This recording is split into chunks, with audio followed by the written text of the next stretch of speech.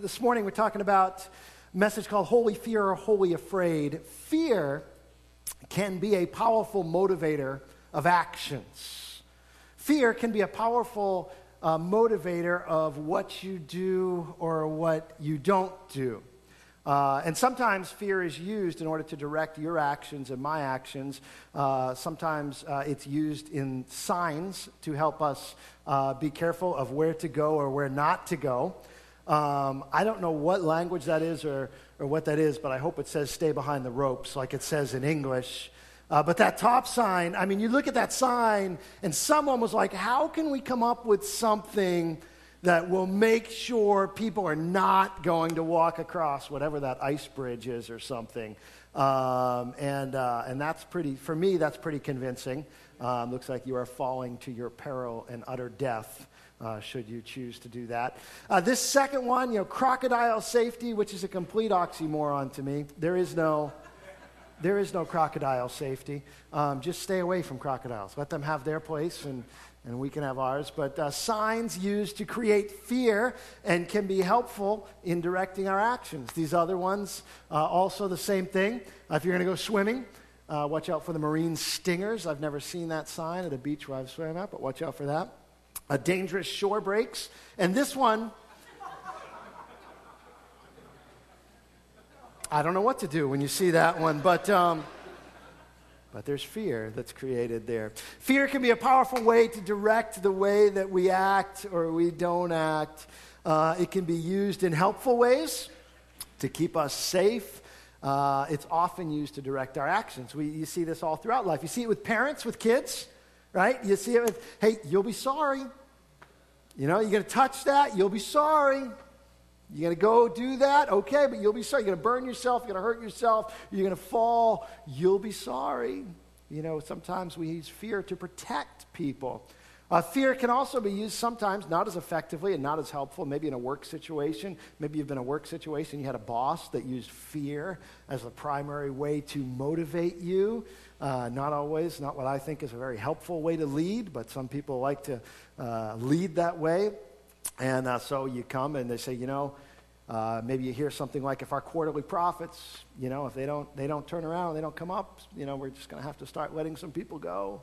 And there's a motivator. That fear suddenly becomes a motivator there.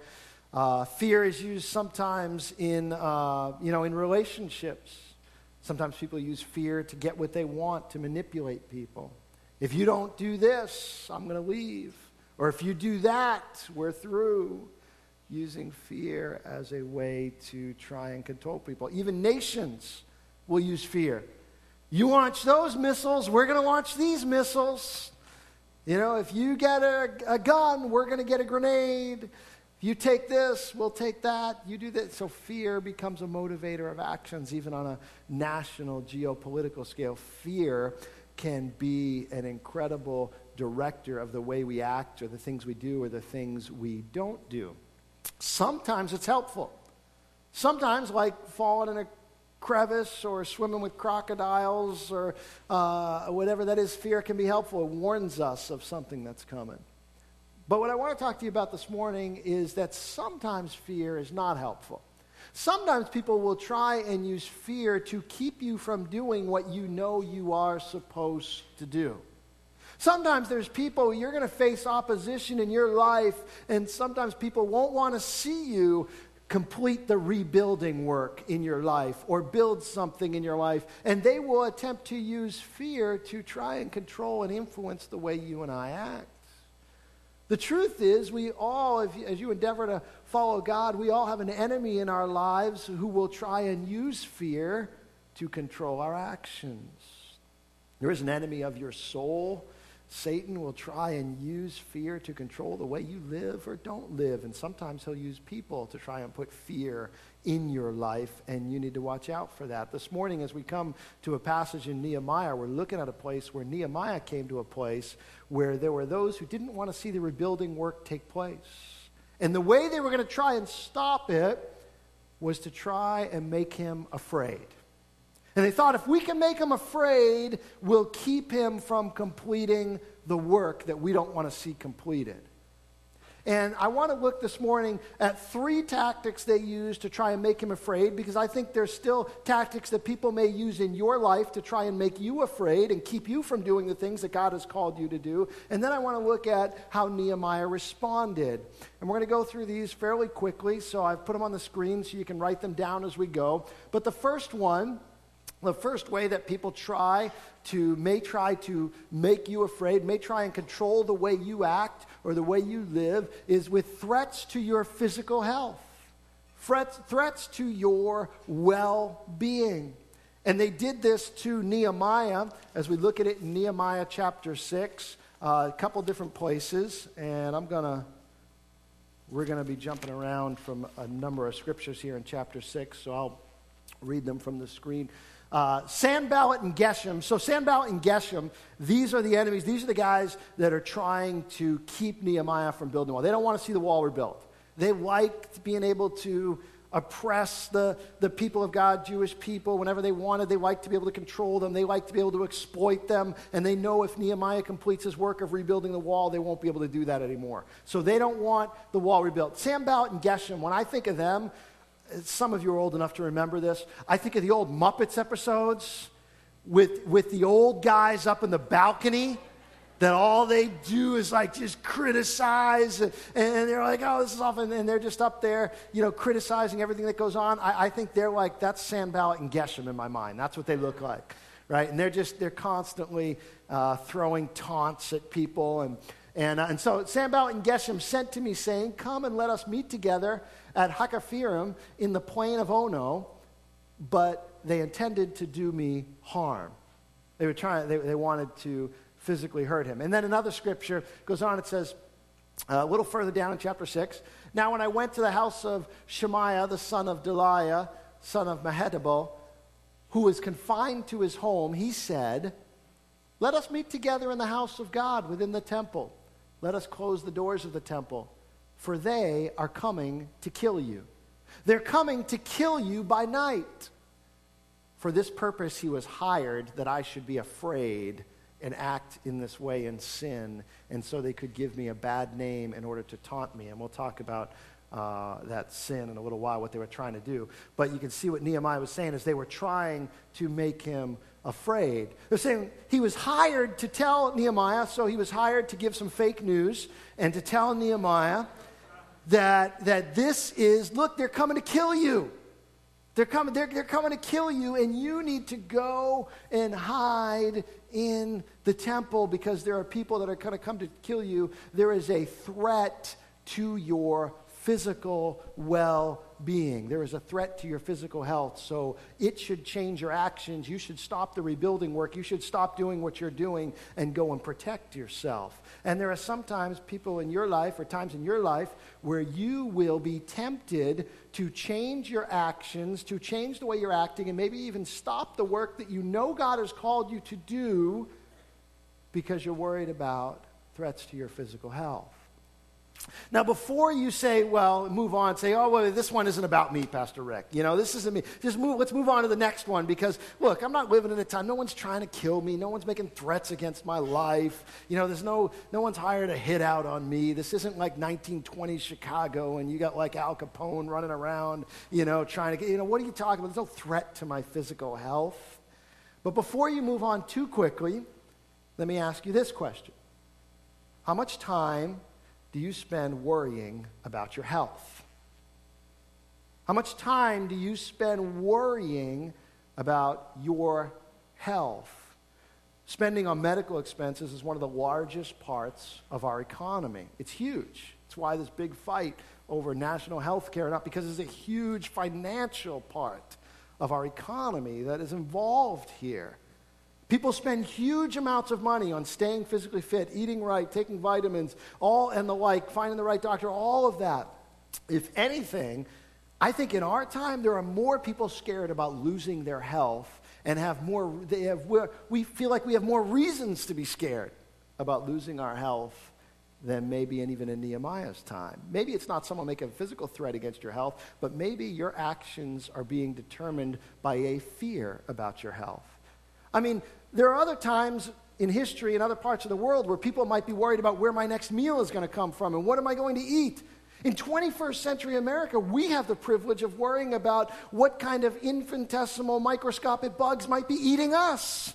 And so we are worried about our health. What's eating us? Get the antibacterial, get it out, wash my hands. And we are worried about our physical health.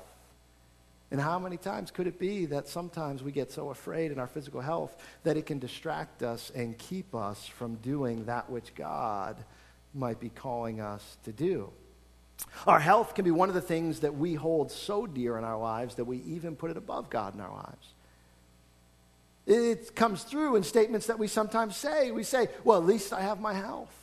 Well, at least you have your health. Nothing wrong with that. But sometimes what we might be saying is, look, the most important thing in the world is your health. And I think it is one of the most important things in this world. But in the big picture, in the eternal picture, it's actually not it's not the most important thing. And so your health, threats to your physical health could be used to try and put fear into you. Second one is this: threats to your reputation. Threats to your reputation can be used to put fear in you. Threats to your reputation. Nehemiah's enemies tried to put fear in him. They said in the same way, Sanballat, for the 5th time, sent his servant to me with an open letter in his hand. Don't rush past that phrase too quickly because it's significant. An open letter. As opposed to a letter when you send from person to person, which would be like an encrypted text message, right? And you send it to one person and only that other person can get it. In Sanballat's time, it would be a letter that would be sealed with a wax seal that only the person who could open it, the intended recipient, would break that seal and get it so you would be sure that no one else would read it. But that's not what Sanballat sends. He sends an open letter, no seal, so that anyone, when it gets passed from person to person to person, can read it before it gets to Nehemiah, and he does that intentionally. He sent an open letter in his hand, and in it was written, "It is reported among the nations," and Geshem also says it, and everybody knows it, "that you and the Jews intend to rebel. That is why you are building the wall, and according to these reports, you wish to become their king." Next, and you have also set up prophets to proclaim concerning you in Jerusalem, there is a king in Judah. And now the king will hear these reports. So now come and let us take counsel together. For they all wanted to frighten us, thinking their hands will drop from the work and it will not be done. But now, O God, he prays, strengthen my hands. Threats to your reputation. What they wanted to do is they were circulating this letter that was untrue. And they said, Nehemiah, this is what people are saying. You're just doing this so you can set yourself up as king. And you're doing this to rebel against the king. And the king's going to get word about it. This is what they're saying about you. So Nehemiah, you better stop the work and protect your reputation. You better stop doing what God's called you to do and come down and fix this. Because that's what's important. And the temptation in that moment is to be more concerned about his reputation in the eyes of people than he is concerned about the work that God has called him to do. And sometimes we can also be so concerned about our reputation that it takes precedent over some of the work God's called us to. And you may say, well, that's not me. I'm not really concerned about that. Well, how much time, young person, do you spend managing your online profile?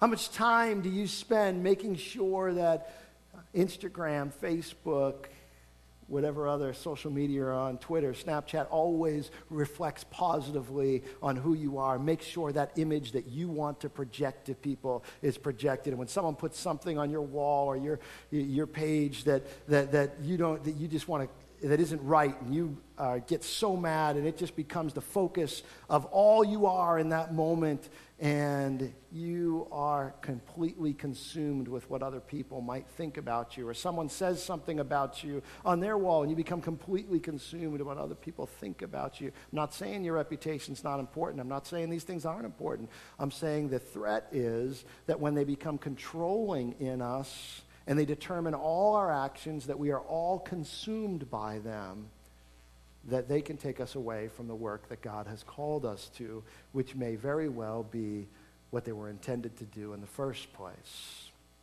And we don't always see it that way. It's not that we don't care about our reputation, but we must be aware that if we obsess about it, then it can become a controlling fear in our lives. It can be something that determines what we do or what we don't do. It can be a fear that our enemy would use to distract us and keep us from doing the work that God has called us to. Third thing is this. Third thing is threats to relationships. Controlling fears that can control the way we act and live, threats to our physical health, threats to our reputation, and threats to relationships in our lives. We don't want to lose people. We want everyone to like us. For Nehemiah, it looked like this. Moreover, this is after the wall was finished. Moreover, in those days, the nobles of Judah sent many letters to Tobiah. Don't forget, Tobiah is one of his enemies outside the wall. This is Sanballat and Tobiah. They're the Muppets on the stage there. Letters to Tobiah, and Tobiah's letters came to them.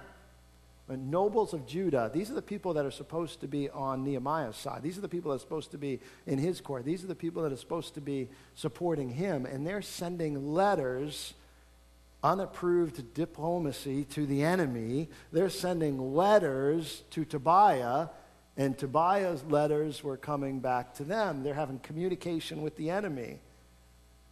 For many in Judah were bound by oath to him because he was the son-in-law of Shechaniah, the son of Ara, and his son Jehohanan had taken the daughter of Meshullam, the son of Berechiah, as his wife. All that to say he's related. All that to say he's related to some of the people in Judah because they had married other peoples in the land, even though they weren't supposed to. They did. And he's related, and so these people feel like they're bound to him, and they're having correspondence with him. Also, they spoke good of his deeds in my presence. Well, that sounds nice. What's wrong with that? They're trying to flatter him. They're trying to change his opinion. They're trying to influence Nehemiah's opinion, even though they know that this is an enemy of what the work that God has called Nehemiah to do. They spoke good of his deeds in my presence and reported my words to him. And Tobiah sent letters to make me afraid. To make me afraid. I don't know what was in those letters. Nehemiah doesn't tell us. But based on the text before, it seems like the fact that he was trying to make him afraid by the fact that, look, these guys, these nobles, these guys that are supposed to be high up in your, government, these guys that are wealthy, that you're supposed to trust, they're corresponding with me. They're on my side. Not on your side. You can't even trust these nobles in your government.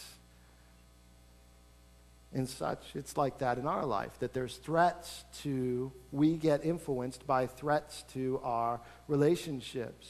You get in a fight with somebody, maybe, in school, and all of a sudden, your friends start taking sides. Oh, you think they're your friend? No, they're my friend. And threats to relationships starts to influence the way we act and the way we live. They're gonna side with me, not with you.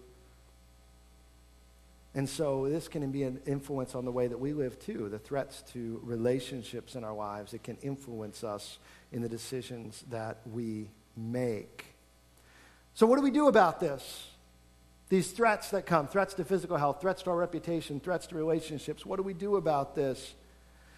In these verses, Nehemiah reveals the secret to not allowing being afraid to stop the work. And the secret to not being afraid is to fear. The secret to not being wholly afraid is to have a holy fear of God. And that holy fear of God determines the way that he acts. The secret to not being afraid is to have a holy fear. And so let me give you 3 responses to those 3 physical threats that come that Nehemiah takes. The first one was a threat to his physical health. And the first response he gives is he does not get distracted from the great work that he is doing. He does not get distracted from the great work that he's doing. Here's his response. I love Nehemiah's response. And I sent messengers to them saying, this is when they said, come down to the plain, let's meet there. And he said, well, they're trying to do me harm. And he said, I sent messengers to them saying, I'm doing a great work, and I cannot come down. Why should the work stop while I leave it and come down to you? And they said to me 4 times this way, and I answered them in the same manner. I love his response. I'm doing a great work. I can't stop this work and come down and talk to you. Here's the thing. Anyone outside the walls would not think that Nehemiah is doing a great work. Not just because they didn't agree with what he was doing, but because it was insignificant. What they would have thought was great was the place Nehemiah left. He was the cupbearer to the king of Persia. He was the cupbearer to Artaxerxes. He had his ear. He was in his court. He was there with the king. He was speaking to power. He was in the halls of power. What people would have thought, that is a significant role. What you're doing now, piling up some rocks around an insignificant city that no one really cares about, that's not significant. That's not a great work. What you're doing now, just building up this city, that's not a great work. No one would have thought what Nehemiah was doing was a great work except Nehemiah and the people that understood why he was doing it. Nehemiah says, I'm doing a great work. I used to be in the king's palace, but what I'm doing now is a great work. And here's the thing. Putting rocks around a small town is not what makes Nehemiah's work great. It's a dedication to God's name and God's purposes and God's calling that makes his work great. And it's the same for you and for me. That maybe you don't think anybody sees what you're doing. Maybe you think no one's really paying attention to what you're doing. And maybe it feels like the work that you're doing is insignificant. But if you are doing a work that God has called you to, and if you are on mission, doing the things that God desires you to do, you're doing a great work.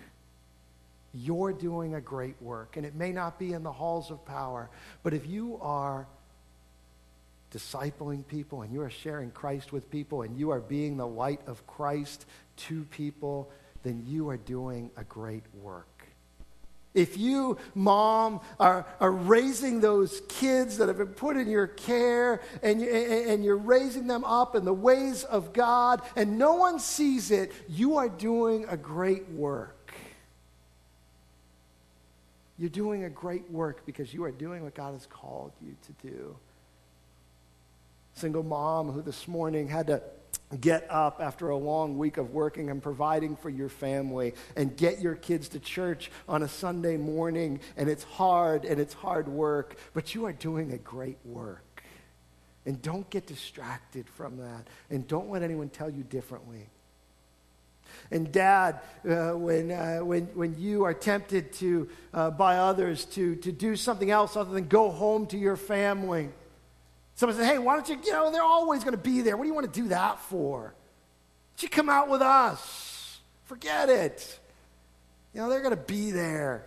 You want to be home with your family for. And you go home and you spend time with your family and you love them.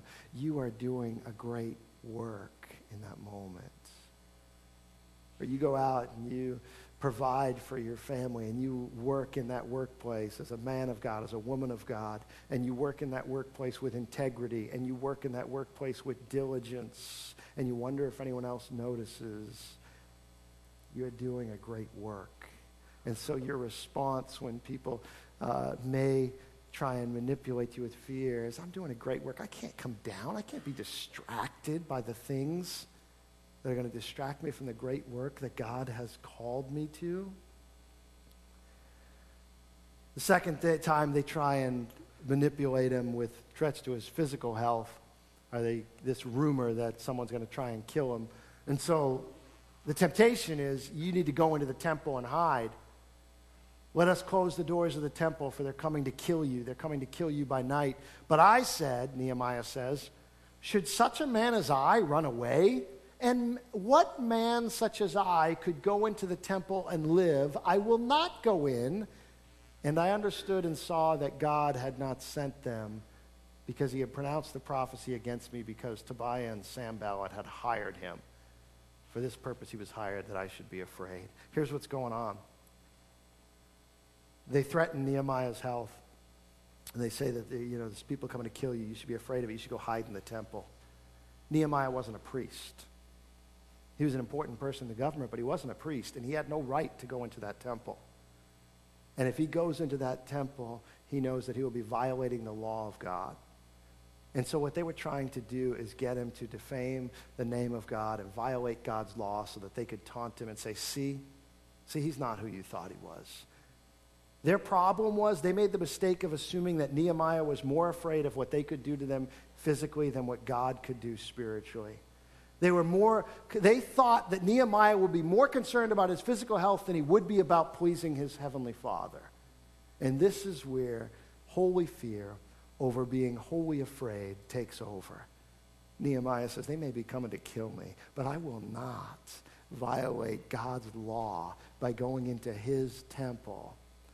I will not become distracted by the work. I will not defame the name of God. I will obey God, even though men may say they are threatening to kill me.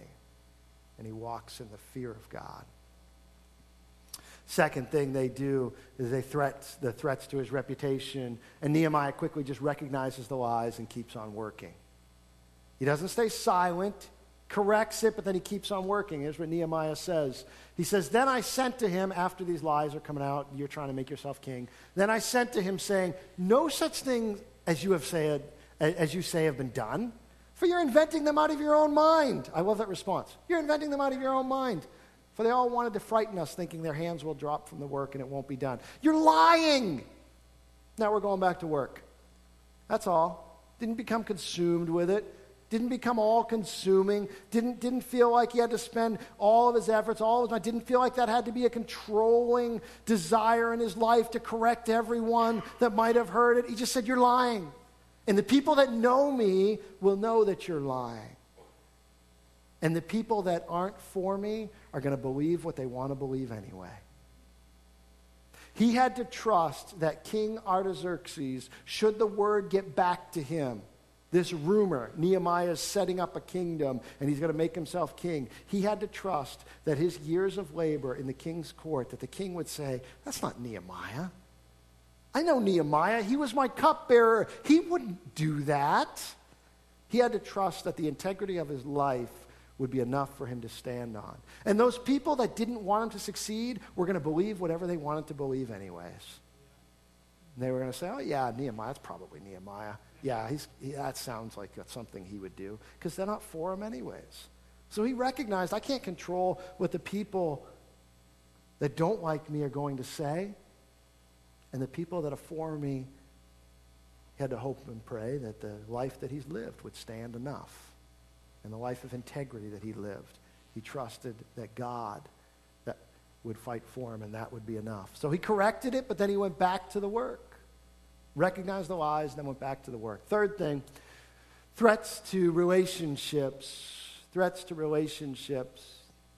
What he does is he puts God-fearing people that he trusts in place. And so, the beginning of chapter 7 says, and Tobiah sent, the end of chapter 6 says, and Tobiah sent letters to me to make me afraid. That's what I had said before, this correspondence between the nobles and Tobiah. Here's what he does. Now when the wall had been built, and I had set up the doors, and the gatekeepers, the singers, and the Levites had been appointed, I gave my brother Hanani and Hananiah, the governor of the castle, charge over Jerusalem, for he was a more faithful and God-fearing man than many. So these nobles, quote-unquote nobles, that are corresponding with Tobiah and supposed to be leaders and should be leading the people. And Tobiah's trying to say, well, they're with me and not with you. He ultimately just says, look, I got God-fearing men that I'm going to put them in charge over these things because I can trust them when I leave. Forget about these nobles, but I'm going to put some God-fearing men in charge that'll fear God more than men. And so these threats to relationships, Nehemiah finds people he can trust, and he puts them over things that are important. And he knows that they fear God more than men. So holy fear or wholly afraid? Are you going to live your life wholly afraid, or will you live your life with a holy fear of God? Christ knew the importance of this principle when he was walking this earth. See, the truth is, one greater than Nehemiah has come, who feared not what humans could do to his physical body, but rather had such a holy fear of his heavenly Father that he would not do anything to displease him. Christ, Jesus, when he was walking this earth, at one point, some religious leaders came to him, and they said, at that very same hour, Pharisees came and said to him, "Get away from here, for Herod wants to kill you." Herod, a king, wants to kill you. These religious leaders who were not for Jesus. They said, "Herod wants to kill you." And Jesus' response is, "Get away from here, for Herod wants to kill you." And he said to them, "Go and tell that fox, behold, I cast out demons and perform cures today and tomorrow, and the third day I finish my course." They're saying, stop doing the work of God. Stop doing what you're doing. Go and hide, because people want to hurt you physically. People want to kill you. And Jesus says, this is what I'm called to do, and I'm going to keep doing it, and I'm going to finish it. And you go tell that fox, Herod, this is what's going to happen. I'm not leaving because I'm afraid of what people are going to do to me. Jesus says, I'm going to finish the course. I'm going to finish the work that God has called me to complete. And it's his example that we follow. This Jesus, go tell that fox, Herod, that I'm going to finish the work. I'll continue to cast out demons. I'll continue to heal the sick. See, Jesus faced the same kind of threats when he walked this earth that you and I face. And the way he dealt with them is with a holy reverence for his heavenly Father. See, this fear that we talk about is not the fear of like being afraid of someone who's going to hurt you. The fear of God is a holy reverence of God, a holy awe of God. Not a fear like, oh, watch out because God's going to squash me. God's going to stomp me. He's looking for a way just to punch. That's not that kind of fear. No, it's more the reverence and awe of a child for a parent. I know the parent. Child knows the parent in a good situation, in a healthy relationship. The child knows the love of the parent and lives their life the way the parent is directed, because there is this reverence, there is this respect, there is a trust that has been built up. And that's the kind of holy fear and reverence that God has called us to. And that when we have that for God himself, that all the other fears disappear, that all the other fears fade away. It was March 21st, 1748. March 21st, 1748, on a ship called the Greyhound, a storm rose up, started tearing the ship apart. There was a young 22-year-old sailor down in the hold who started coming up to the deck while the storm was going on. And while he was coming up through the hold and coming up through the deck, a giant wave came and swept one of his fellow sailors overboard, who was never seen again. And this sailor comes up through the hold, and he grabs hold of the wheel of the ship. And he steers it for the next 11 hours, holding on to the wheel of this ship. And this young man, 22-year-old man, who would later say he was one of the greatest blasphemers that was alive, who cursed God and cursed those who said they followed God and loved God. He was raised to know God. He was raised in the church, but he had left it long ago. But in that moment, on March 21st, 1748, at the wheel of that ship, while the storm was raging, in the midst of those 11 hours, when he's just trying to hold it still, in that moment, he cried out to this God that he did not believe in. And he said, God, have mercy on me and spare my life, and I will live for you. And he steered that boat for 11 hours, and eventually the storm let up, and he was safe. And he would mark for the rest of his life March 21st every year as the day that God had mercy on him, and as the day that he had begun to follow God. Some things change instantly. He stopped cursing. He stopped blaspheming God. He started reading the Bible. Other things took time. Other parts of his life that he participated in, specifically in that time of the mid-1700s, the African slave trade, took time for him to realize how wrong it was and what his role should be in abolishing it.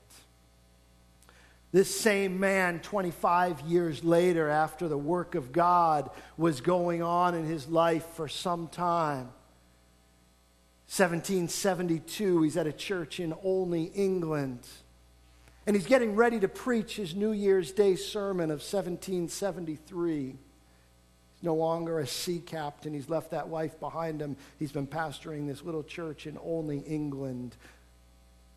And what he's learned as he preaches, he wasn't a professionally trained minister or reverend at the time, but here's what he's learned about preaching, that people forget his sermons.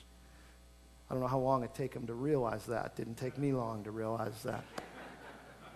He learned that people don't remember his messages, but they remember songs. Because he heard handmaidens that would sing songs during their work, and they remembered songs, so he started this practice. And the practice was that along with the sermon he would give and the message he would give, he would also write a hymn. He would write a song that would go along with it so that even if they forgot the message, they would remember the song. They would remember the hymn. The end of 1772, he's writing a sermon, and his passage for the morning is 1 Chronicles 17:16-17, where it says, "Then King David went in and sat before the Lord and said, 'Who am I, O Lord, and what is my house that you have brought me thus far? And this was a small thing in your eyes, O God. You have also spoken of your servant's house for a great while to come and have shown me future generations, O Lord God.'" And he's writing on that passage, and he writes the sermon, and then he writes a hymn that week. And the hymn was called Faith's Review and Expectation. Faith's Review and Expectation. It later became known by a different name that we know it by, which is Amazing Grace. John Newton, on January 1st, a Friday of 1773, shared a message with his church, and then he shared a hymn. And for the first time to the world, the song Amazing Grace was sung. This song would go on to become one of the most sung and most recorded songs in all of human history. It would be sung, it would later go across the ocean to America, and it would be sung by both sides of the Civil War. It was used as a requiem by the Cherokee Indians on the Trail of Tears. Civil rights protesters sang it during freedom marches. It was sung on the day MLK gave his "I Have a Dream" speech. It was played when Nelson Mandela was released from prison. It was played the day the Berlin Wall came down, and it was sung on September 11th, 2001, when a nation was mourning. January 1st, 1773, an obscure pastor in an obscure church writes a song that the world would sing about the amazing grace of God.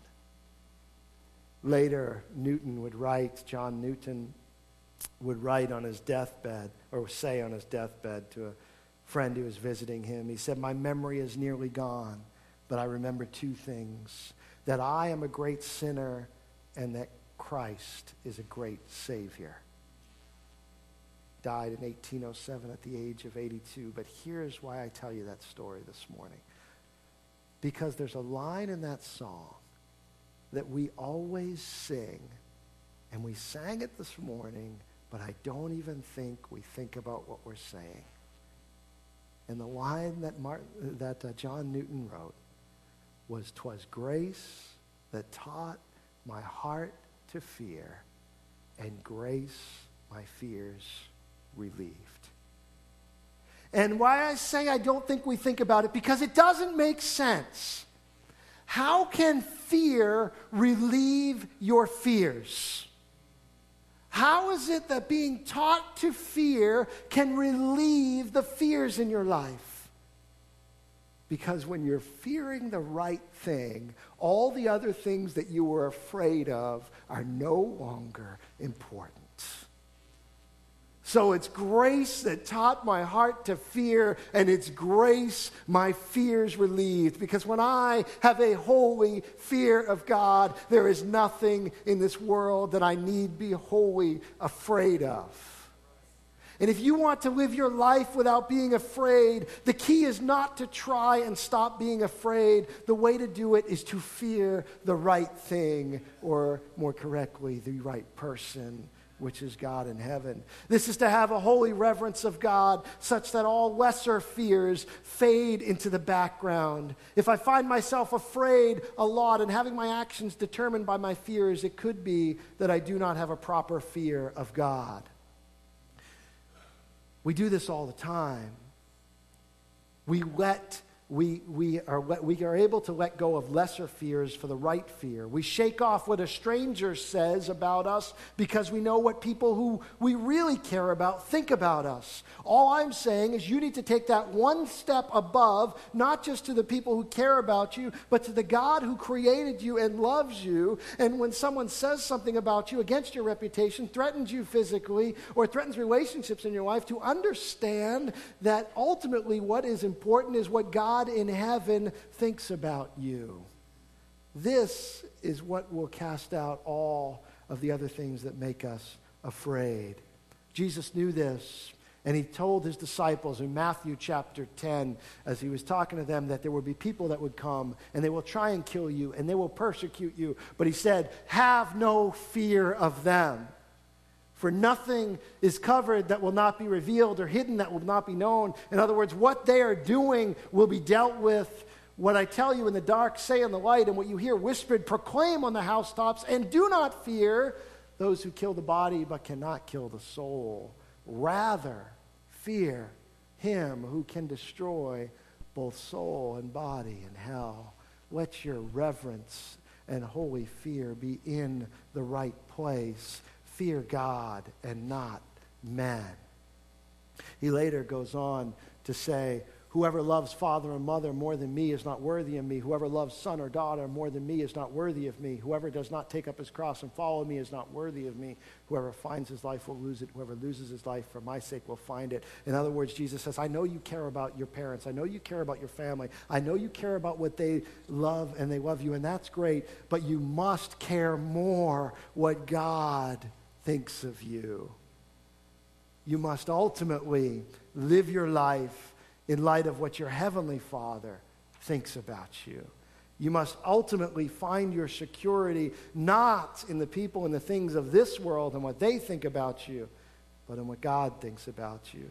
Jesus is saying, for your own good, stop being afraid of what other people and even your own family more than God. Fear God above all. Those other people can only cause you pain in this life.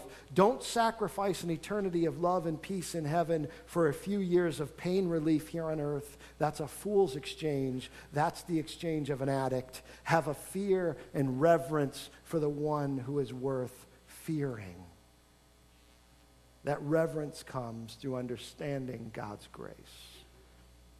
If you're honest with yourself, how much of your life is controlled by what other people think about you? What might happen to your health? Or if something might happen in relationships in your life? If those things control you, there's a fear there.